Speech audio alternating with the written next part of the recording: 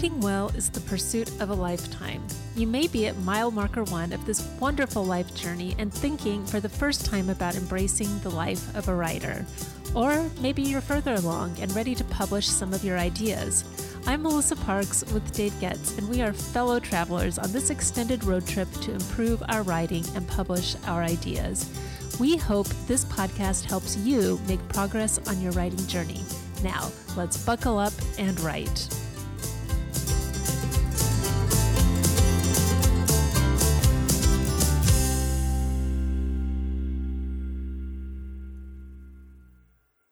Most authors who write a book want it to be read. That means selling it. And selling it means publicizing it. The ins and outs of publicity of a book is a mystery to many authors. At some point, authors wrestle with whether they should even hire a publicist or if they can manage their own PR. Today, we have as our guest, Julia Drake, who is the co-founder of Wildbound PR, a California-based literary publicity company that works with authors across the globe to gain exposure for their work via traditional and digital media press campaigns, social media marketing, innovative book tours, author websites, and promotional videos. Julia is going to help us understand the role of a publicist, when it is smart to hire one, and tricks for gaining the attention of the press when you are a self-published author. Welcome, Julia, to our podcast. We're so excited to have you with us today. Thank you. Thank you for inviting me. I'm really excited to be discussing publicity and marketing and PR. It's kind of the Wild West out there when it comes to that. And so that's why we're Wildbound. So I'm excited to see what questions you have for me. So before we dig into the details of PR, can you tell us a little bit about your journey to becoming a book publicist? I know you didn't get there overnight, so we'd love to hear about your journey. It was a little bit of a roundabout way. So my husband and I, we actually met at film school, UCLA Film School, and we were involved in film in LA for quite a while. And then I've always been a book nerd. At some point, I just got connected to a lot of writers in Los Angeles, and they started saying like how hard it was to promote their books, and somehow I started just kind of doing things for them in terms of publicity and marketing. I found it more fulfilling than the film business. And so I kind of started working with one writer and on some campaign. And it's just that the writing community is really so small in many ways. So then I got referred to somebody else. And then at some point, people were kind of like, wait, you don't have your own business? And I thought, well, maybe I should have my own business. And so I launched a PR company. It was just me. And it was specializing in book PR. And then it just kind of started growing and growing and growing. And at some point, my husband was kind of like, and he was struggling to be kind of a struggling commercial director and still doing films, but kind of getting really burned out on it. And he said, why don't we join and we use my talents and your talents and we can just do this together? And so I was like, sounds awesome.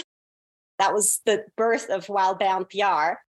Since then, it's just been so enjoyable. We just love the work and we've continued to grow our business. In the beginning, I mainly specialized in media and events. And then with his expertise coming in, we have now a social media department. We have a huge video department, and we also have our own events platform where we do a lot of hybrid events, virtual events, streaming events. So that's kind of, how we got there. And we continue to evolve, and we just kind of do it all, and we really enjoy it. So let's start out very basic, and we need to start out basic just so we have a baseline. And that is, what is a publicist and what can an author expect from a publicist's services? And are there any myths about what publicists can and can't do for you that you want to debunk?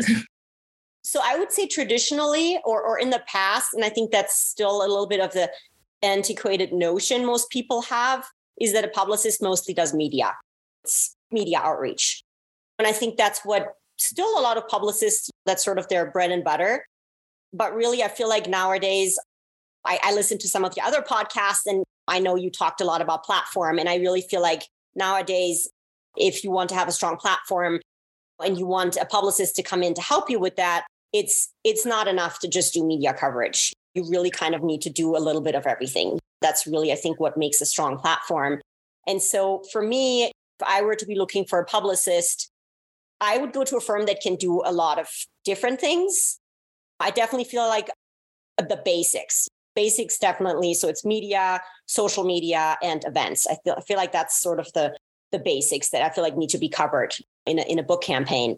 And then beyond that, obviously video is so strong now. So that's something to look into as well. And virtual events and streaming events and everything else that's out there. So, but I feel like that's sort of like the next step if that's something that you want to invest in. And not every book is right for that either. It's just sort of depends. But that's kind of what I would look to from a publicist. It's really media coverage, social media, and events, event bookings. When doesn't the relationship work out between an author and a publicist? I'm sure they've all worked out perfectly for you, but I'm sure you've heard stories about maybe expectations not being met. Can you talk a little bit about that?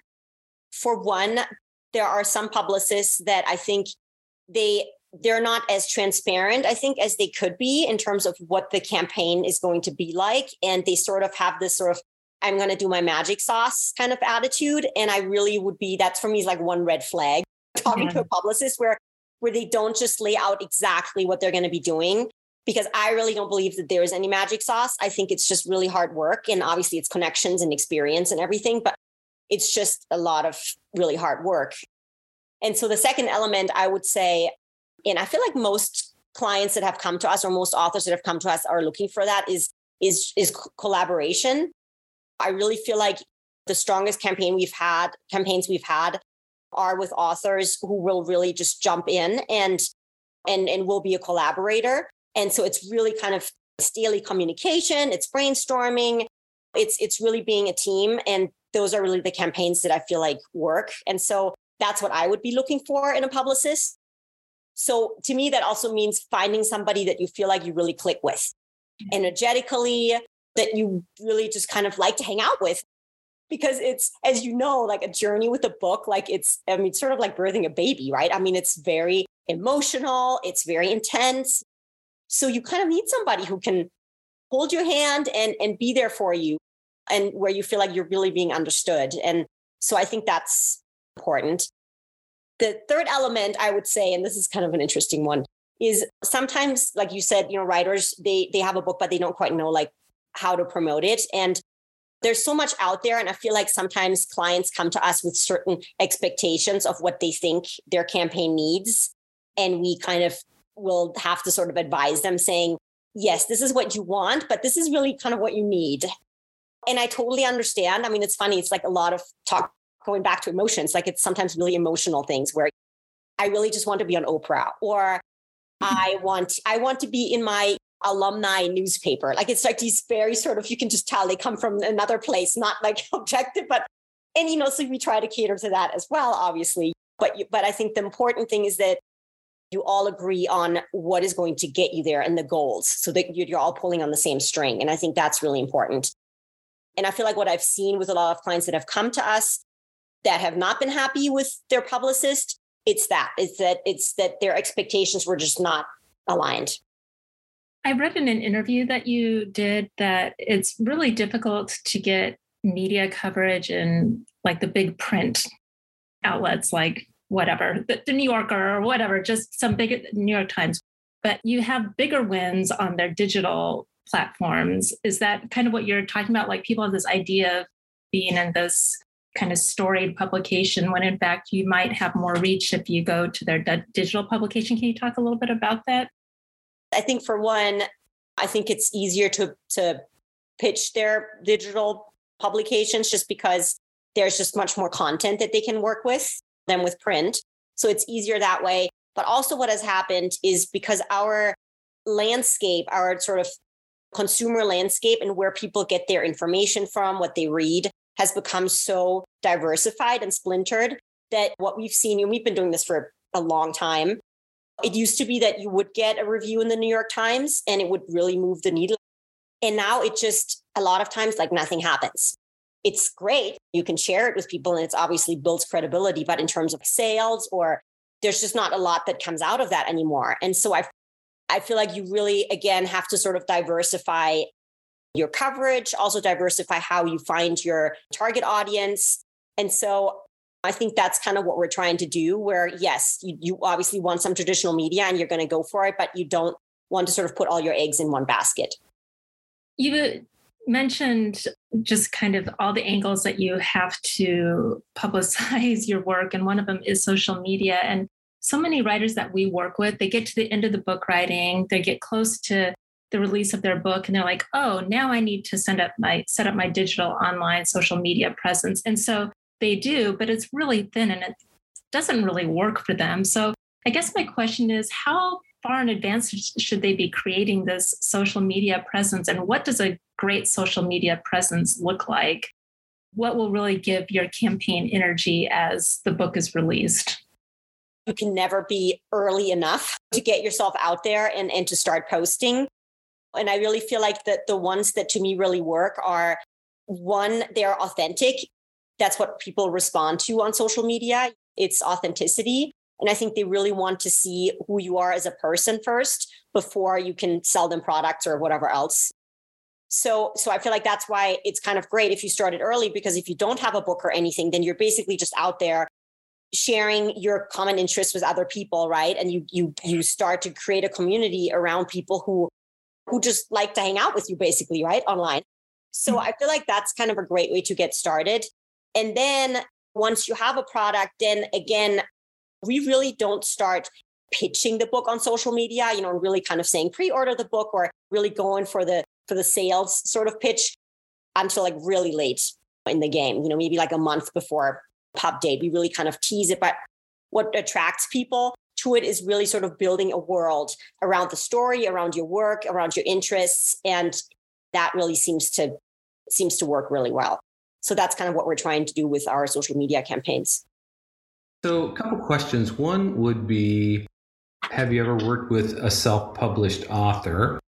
And when you have, or if you have, what have you found work best? I realize you're saying it has to be a diverse approach to publicity, and each author is obviously different, but what have you found with self-published authors maybe to be unique and is the best approach when it comes to PR?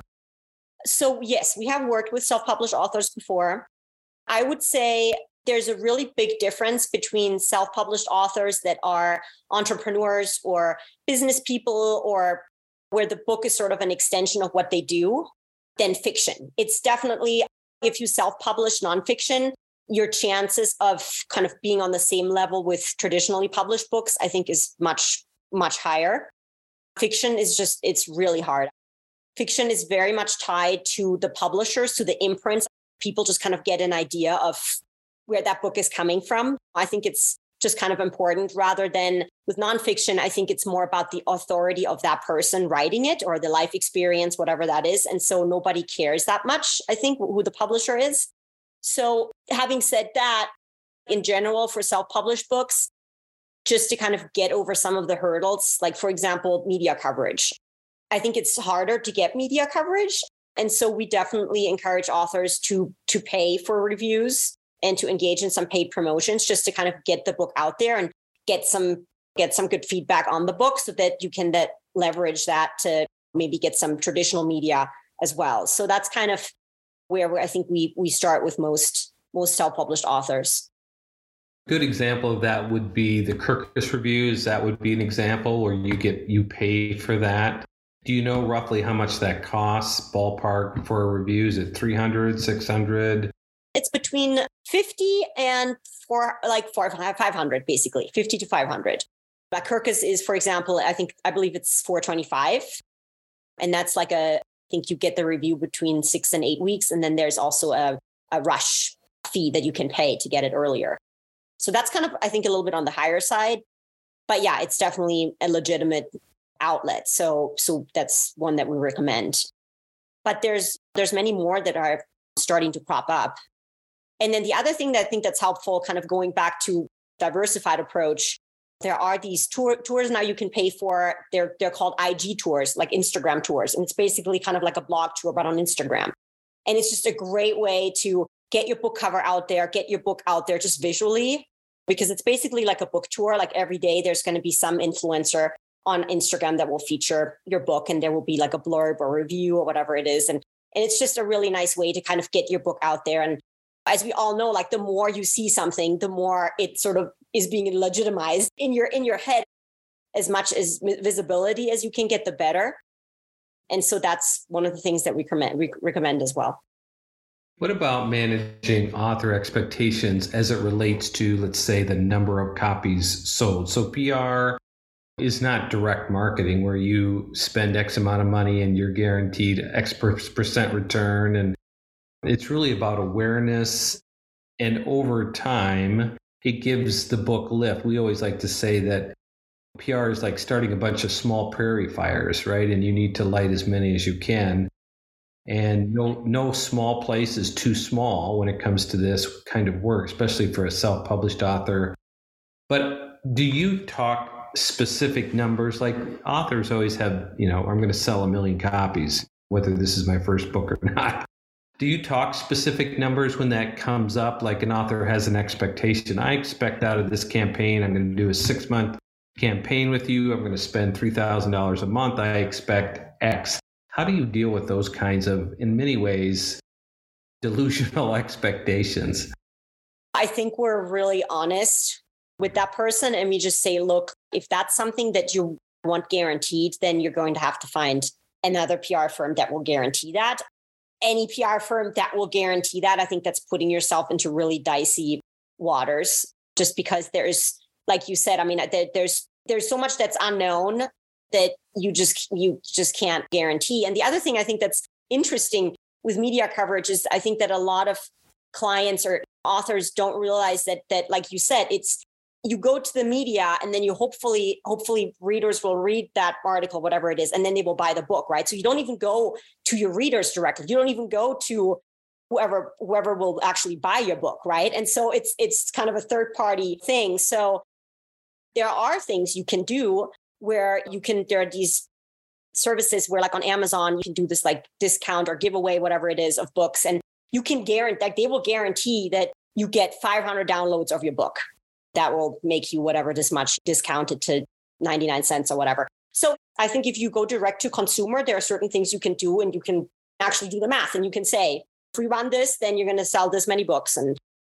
But with PR, like media coverage or anything else, I just don't think we would be able to promise that. So we're just honest. It's always better to underpromise and overdeliver. Julia, I have a question for you about publicity hooks, especially for authors who may be managing the PR on their own. How do you help authors think through publicity hooks to get kind of a hook into the cultural movements of the time? What are some questions you ask, or how do you begin to research that? How do you begin to frame a publicity hook? For one, reread the entire book. That's another red flag I want to add to the red flags of hiring publicists. Like if your publicist doesn't read your book, I think it's impossible, because I feel like many ways, like you read the book and you sort of, and you're obviously living in this world, right? So right away you come off of something, kind of finish the book and you go, okay, how does this book fit into this world? Like what does it bring to the table? How does it sort of change your perspective, widen your horizons, like that type of thing. So we always start from our personal experience as a reader. And then we're very connected to journalists and news media. And so there's a lot that lands in our inbox in terms of requests, what people are writing about. So that sort of helps. But then obviously we read the news, and for every client, we have kind of a folder where sort of we put ideas or things that we've seen in the news. And because the news hook is definitely really important, whether it's fiction or nonfiction, you have to have some sort of hook that makes people go, oh, okay, yeah, this kind of is connecting with my experience right now of whatever it is. So that's kind of how we work with authors. So Dave and I like to think of publicity in kind of 3 phases. There's the pre-launch phase, there's the launch phase, which is like 6 to 8 weeks when your book is newsworthy and you're really trying to get that media coverage. But then there's this long slog that follows that initial launch. And I don't know if you work with authors in that long slog, or if they re-engage you to get another boost to sales or just to get noticed. But what can authors do in that 3rd phase to continue to get some publicity for their book? I would say, obviously, events. If there's anything where you can sort of leverage the book for certain talking points that are just timely, I think it's events. We also always come up with Media Loves Awareness Days. And so I always encourage our clients to kind of plan out the year in terms of different things that are happening, sort of tie into their book. And then that kind of can provide a media hook for pitching or also an opportunity for an event. I also feel social media can keep you out there when you can run different promotions for the book. And there's book clubs, obviously. So that's another way of doing it. And then the other thing, obviously, is your mailing list, right? And that's why your mailing list is so golden, because these are people that are really engaged with you, even more so than on social media. And you can just keep coming back to them. You can tease your new book. If you have a backlist, you can do some backlist promotion or something. So we just kind of try to keep bringing the book to the surface again of people's minds, basically. So I know that you take a multifaceted approach to PR, but has there been any situation where you were surprised by something you did with publicity that really stuck and helped a book or an author gain some publicity that you weren't expecting? I wouldn't know off the top of my mind how we were surprised. I think what happens a lot where we are surprised is where we pitch certain long shots, right? Good Morning America, or, something that's sort of an author's dream, and you pitch and you don't hear anything, and you pitch and you don't hear anything. And it's like the fifth or sixth follow-up, right? And you go, why am I even doing this? And then you get a response and it happens. And it's like incredible, right? Because you feel like all the stars aligned. And I think those are the things that happen to us. I wouldn't say a lot, but that's just kind of incredible. That gives you sort of this energy of optimism that we really try to carry into every campaign. Like, things are possible. Things are possible. It's good to be realistic, but there is just that sense of possibility. Talk a little bit about TV. Is it still relevant? Obviously, the big hooks are the big brands like Good Morning America and that type of thing. But do you find those still give good lift to a book? I think so. I think TV, just because it's visual, I think there is the power in that, because you actually see people. There's kind of a cool quality to that. It's harder to get. I definitely feel like, particularly news media now. I mean, news media is like, it is so hard to pitch because it's so political. And there used to be a lot of news shows that would have authors on. And now it's really hard to get people on. When a writer or an author needs a publicist, when should they be doing it themselves? And when is it worth investing in a publicist? And because it is an investment of money, right? So can you help us sort through that? We kind of face that question every day because we obviously get a lot of inquiries every week. And we definitely have a certain budget where we feel like we just don't know what we would be able to do, just because it is a big time investment. And then we always think about what could we help this author with, because they have a certain budget where it just doesn't make sense for us to come on. It starts with the belief in yourself, I think, in many ways, where you kind of go, okay, like, I've written this book, like, how much am I going to put my foot out there? Like, how much am I going to risk, I think? And if there's already something in the back of your mind where you go, I wrote this fast, I kind of want to get it out there, but I don't really think it's like that great, or it will like change humankind, whatever it is, right? Then I think maybe you go, okay, let's just put it out there. I'm going to put a little bit of money into it and kind of see how it works, right? And I've seen authors like that before, where they kind of go, I just kind of want to use this book to kind of get my foot out there, and I just kind of want to play around with it. But then I would say most people who come to us, they're just very serious. They've worked on this book for, that's the thing. Sometimes it takes so long, not only the writing process, but just getting it published. And so there's a part of me that goes, if you spent this much time and you really want to get it out, then I would get some help. And we're really flexible. Like, if people don't have the biggest budget, where we say, okay, we'll take this part, you take that part, because we are very collaborative. So we're definitely open to that. But because we live in this world, there's so much noise. It's so hard unless you have some sort of knowledge. It helps to work with somebody who can guide you. Otherwise, you can also lose a lot of time just Googling online, doing something wrong, putting the cart before the horse, and at least talk to somebody to consult you. I think that would be helpful. Talk a little bit about, you said you have an events platform. What is that, and how do you use that with an author? our events platform. It's called wildboundlive.com. And through that events platform, we launched it right during COVID, when COVID hit, just because all the book tours we had planned were imploding. But our clients still wanted to do some type of event. And because we have the skills and from our film background, we were like, okay, let's do this. And so we just did a lot of virtual events. And then that kind of grew into a lot of streaming events that we do now, where we do it in person, but then we stream it out to global audience.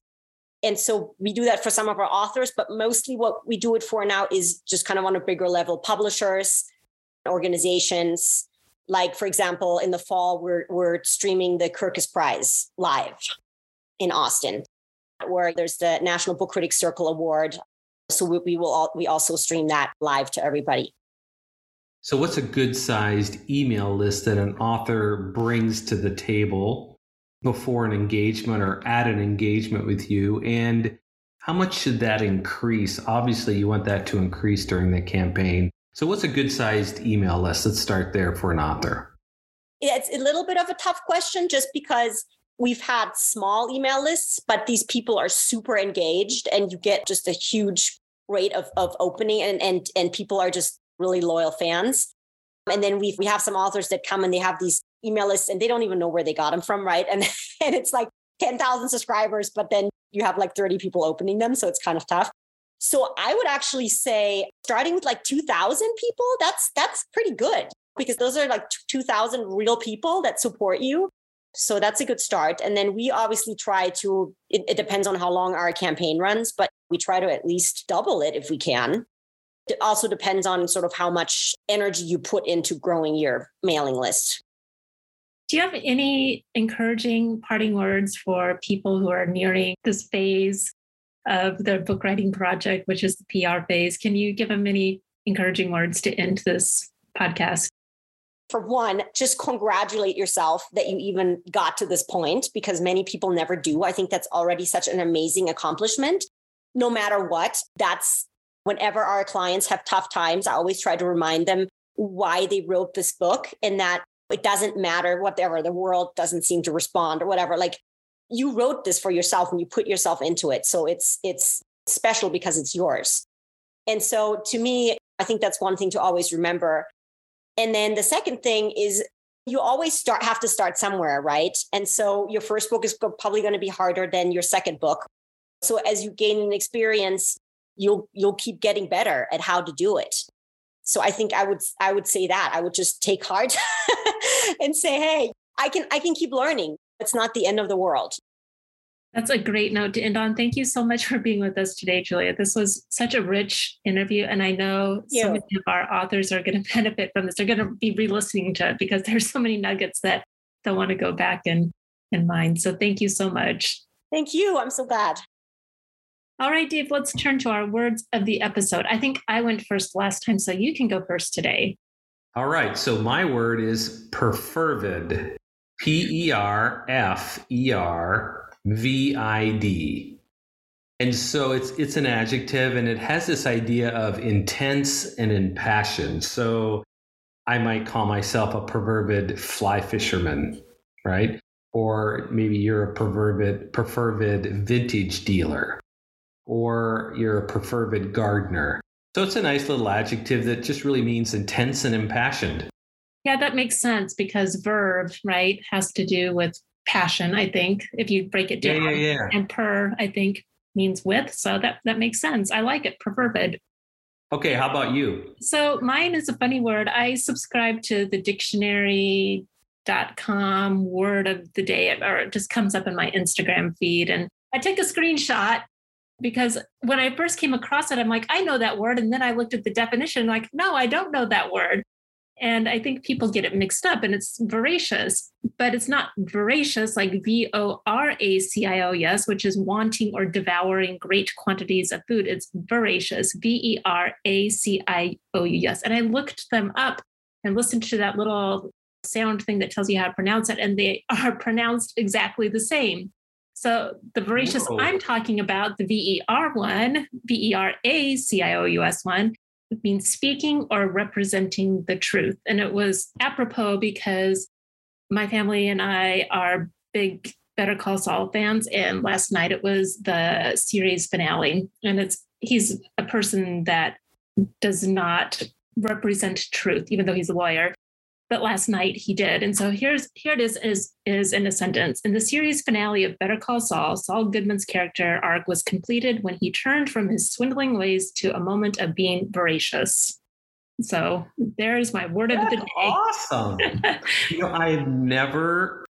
I don't think I knew there were two veracious words. Yeah, and spelled differently, but I didn't know that there were two. But this one makes sense, right? Because VER means truth, right? So it's a little bit different if you look at the etymology again. So those are our words of the episode. Two good ones, perverted and voracious. Those are great. Well, you and I were just chatting this morning about, our mission is at Journey 66 and how one of our core values is language. And that's why we do these words of the episode, right? Language matters, and the use of the right word in the right sentence in the right way at the right time, it really matters. And so that's why we do these. And I just love these new words. And, even if I don't end up using them, although you never know, I may, but it just gives you this breadth to understand that there's kind of a perfect word for almost every idea you're trying to communicate. It reminds me of our recent workshop that we did. And one of the questions was, how do I use a more sophisticated language and better vocabulary in my writing? And our initial response is, well, don't stuff your writing with vocabulary words because you want to sound smart, and probably don't even use those bigger words like perverted or voracious until you actually can use them in a sentence with someone, in conversation with someone else. It's going to come across as really forced. So I think that's my caveat with these big words, is really understand them and use them in conversation and let them flow naturally into your writing. Let them become a part of your language. That's a great way to say it. And I think also it's not so much that you use these words in your language, but what it does is it helps you sharpen the words you do use. It's kind of an indirect benefit to your writing. Well, I think that is another great episode. We loved having Julia on. So many great insights. I benefited a ton from that interview. And I think if you're a writer, especially if you're a self-published writer, there's some great nuggets in there to begin preparing now for the release of your book. All right. Well, I'm Melissa Parks. And I'm Dave Getz. Now, buckle up and write.